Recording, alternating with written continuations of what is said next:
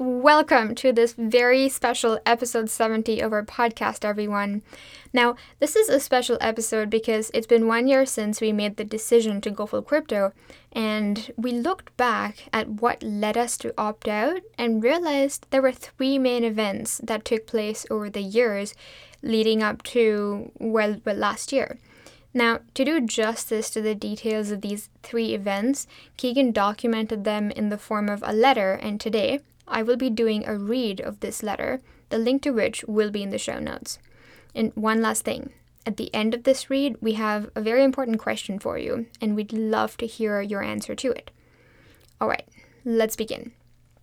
3 triggers that led us to leave banking behind. 1 year of going full crypto, written by Keegan Francis. Ragakshi and I didn't stumble upon the decision to go full crypto overnight. It was a decision that we arrived at over the course of several years. Looking back, there were 3 key experiences that prompted us to take seriously the notion that we could live with our finances entirely within the world of cryptocurrency. These experiences all had to do with off-putting interactions with the traditional banking system. Of course, a prerequisite to going full crypto is that you have the knowledge of how to do so. We wouldn't be able to go full crypto if we hadn't been growing our crypto and financial literacy since 2014. Additionally, we might have just brushed off and accepted the experiences as normal unless we were aware that there were much better alternatives for us out there. It was because we were constantly exposed to what is available in the world of cryptocurrency that we were able to make the realization that we no longer needed the traditional banking system to manage our finances. For the first time in history, it was cheaper, faster, and requiring less permission than with a banking institution that we could get all the financial services we needed to run a modern household. Bank account rejection. The first experience was an outright rejection to open a bank account for our new company, Atlantic Blockchain Company Incorporated. It was November 2018, and we had just finished incorporating our business. We knew we needed a bank account, so we went looking for banks that we thought best embodied our values. We naturally gravitated towards our local credit union because we had the perception that they were community-oriented and progressive in their approach to banking. Much to our surprise, the credit union outright rejected our request to open a bank account. We think it was the name of our company and what we said our company would be doing that ultimately led them to reject us. We told them our company would be consulting and educating individuals, businesses, and organizations on blockchain technology and cryptocurrency. It was interesting to see that the association between blockchain and cryptocurrency was perceived so negatively by the account manager that we were dealing with. We suggested to the manager that perhaps a lunch and learn or knowledge sharing session would be appropriate to make the branch aware of what cryptocurrency is and how it stands to change the financial services industry. Much to our chagrin, this offer of ours was also rejected. It seemed to us that no matter what we suggested to the branch, we would be faced with a staunch rejection of the business we were in the early stages of starting. The dominant characteristic of this interaction was fear. The fear of the unknown, as well as the fear of what they thought they knew. Misconceptions about cryptocurrency run rampant, largely due to how the media commonly portrays cryptocurrencies. That is, they're often portrayed as a criminal's holy grail for money laundering or accepting payment for drugs.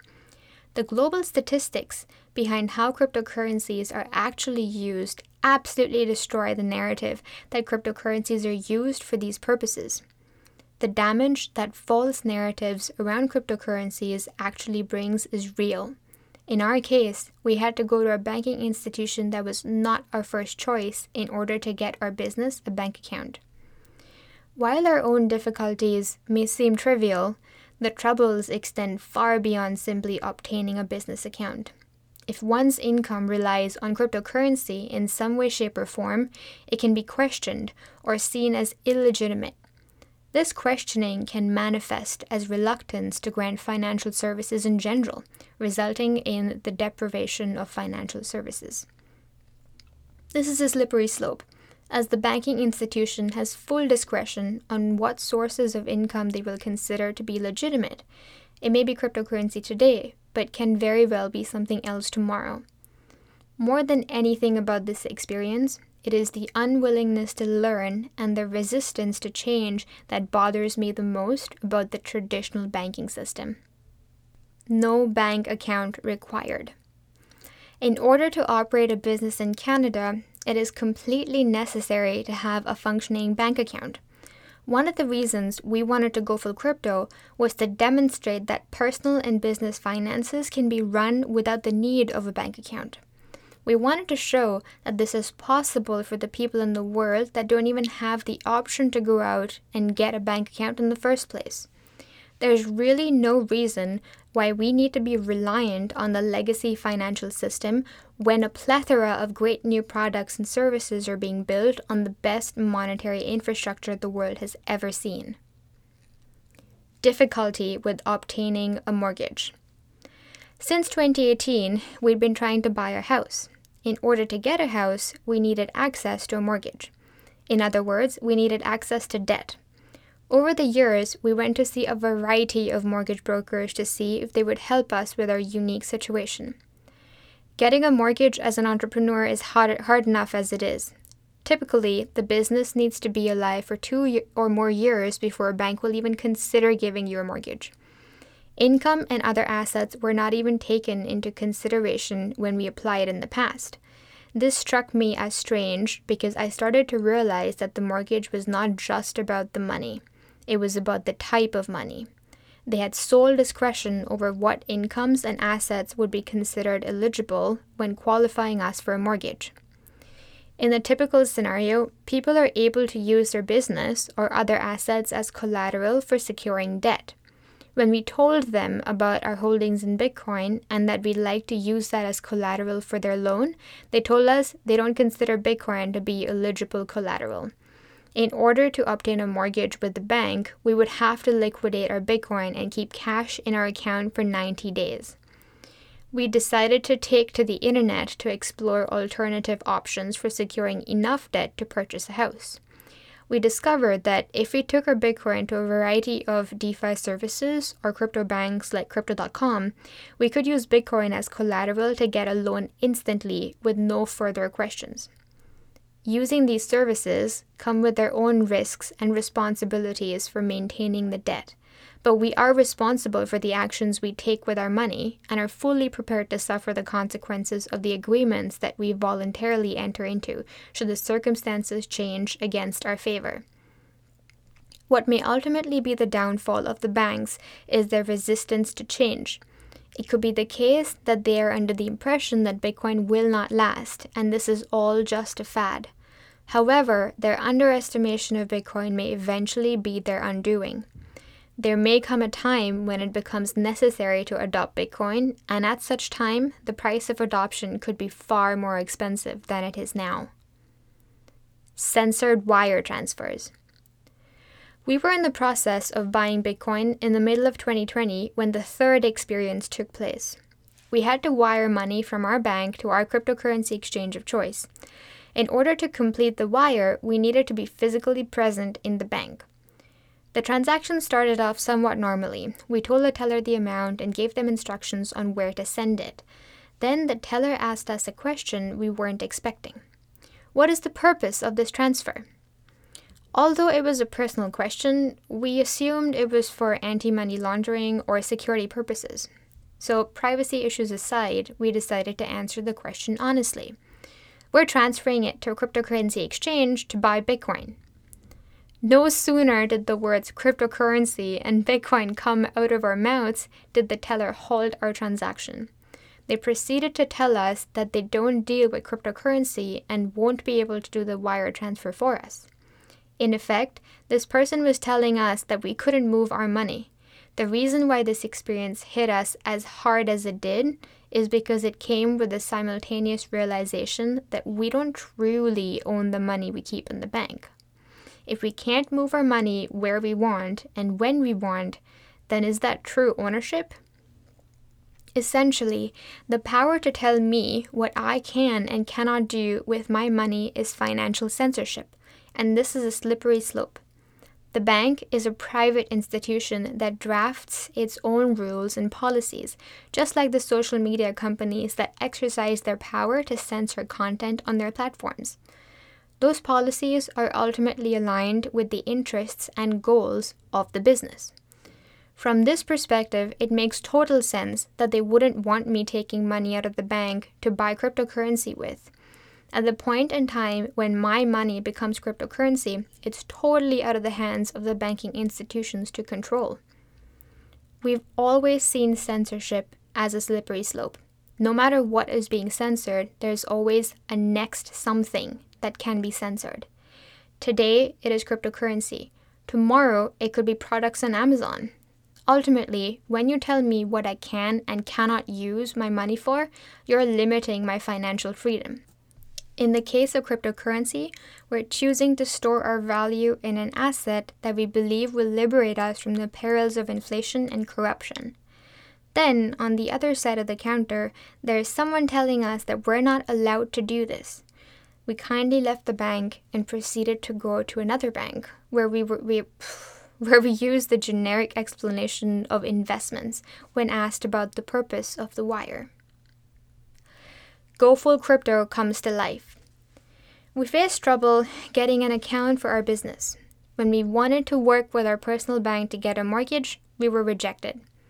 Finally, when we wanted to use the bank for simply transferring money, we weren't allowed to do so. What exactly were we using the bank for? They wouldn't store our money for us, they wouldn't loan us money, and they wouldn't let us transfer what is rightfully ours. All the while, they charge us $5 per month for each of our accounts. It makes absolutely no sense for us to be using a service that we pay for whilst being censored and restricted to use the benefits that the service is supposed to provide. When we got home that day, we decided that we would opt out of the traditional financial system as soon as it became possible to do so.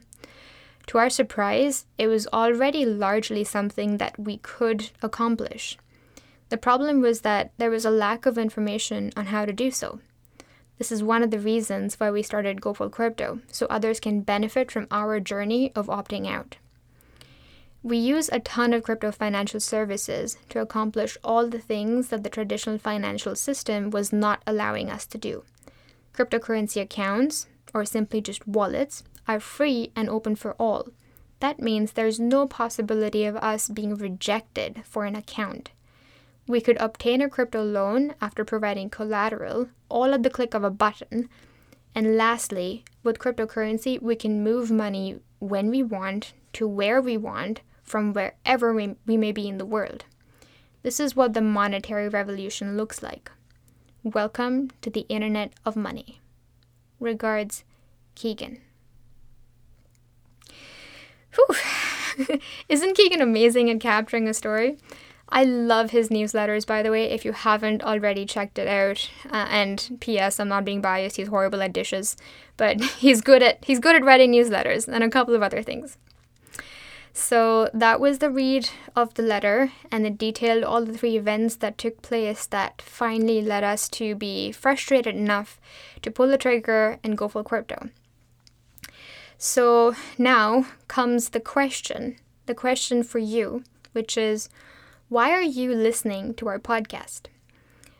And I mean, great that you are, but the question mostly is because we want to understand if you're looking to go full crypto just like us, or if this is a source of information related to crypto for you.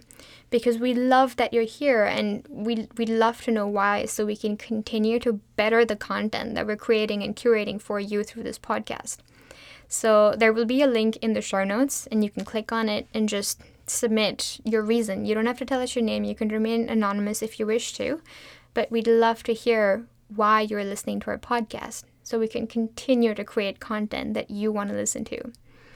And as for Saturday, July 31st, apologies, by the way, for saying July 30th in the intro of the last episode. So on Saturday, July 31st, we will be doing a live episode on YouTube. A live episode of our podcast. So come join us in the very first live episode and bring your questions and bring your love and support. Again, there will be more details on that in the show notes. So finally, everyone, thank you for listening and thank you for being with us for a whole year.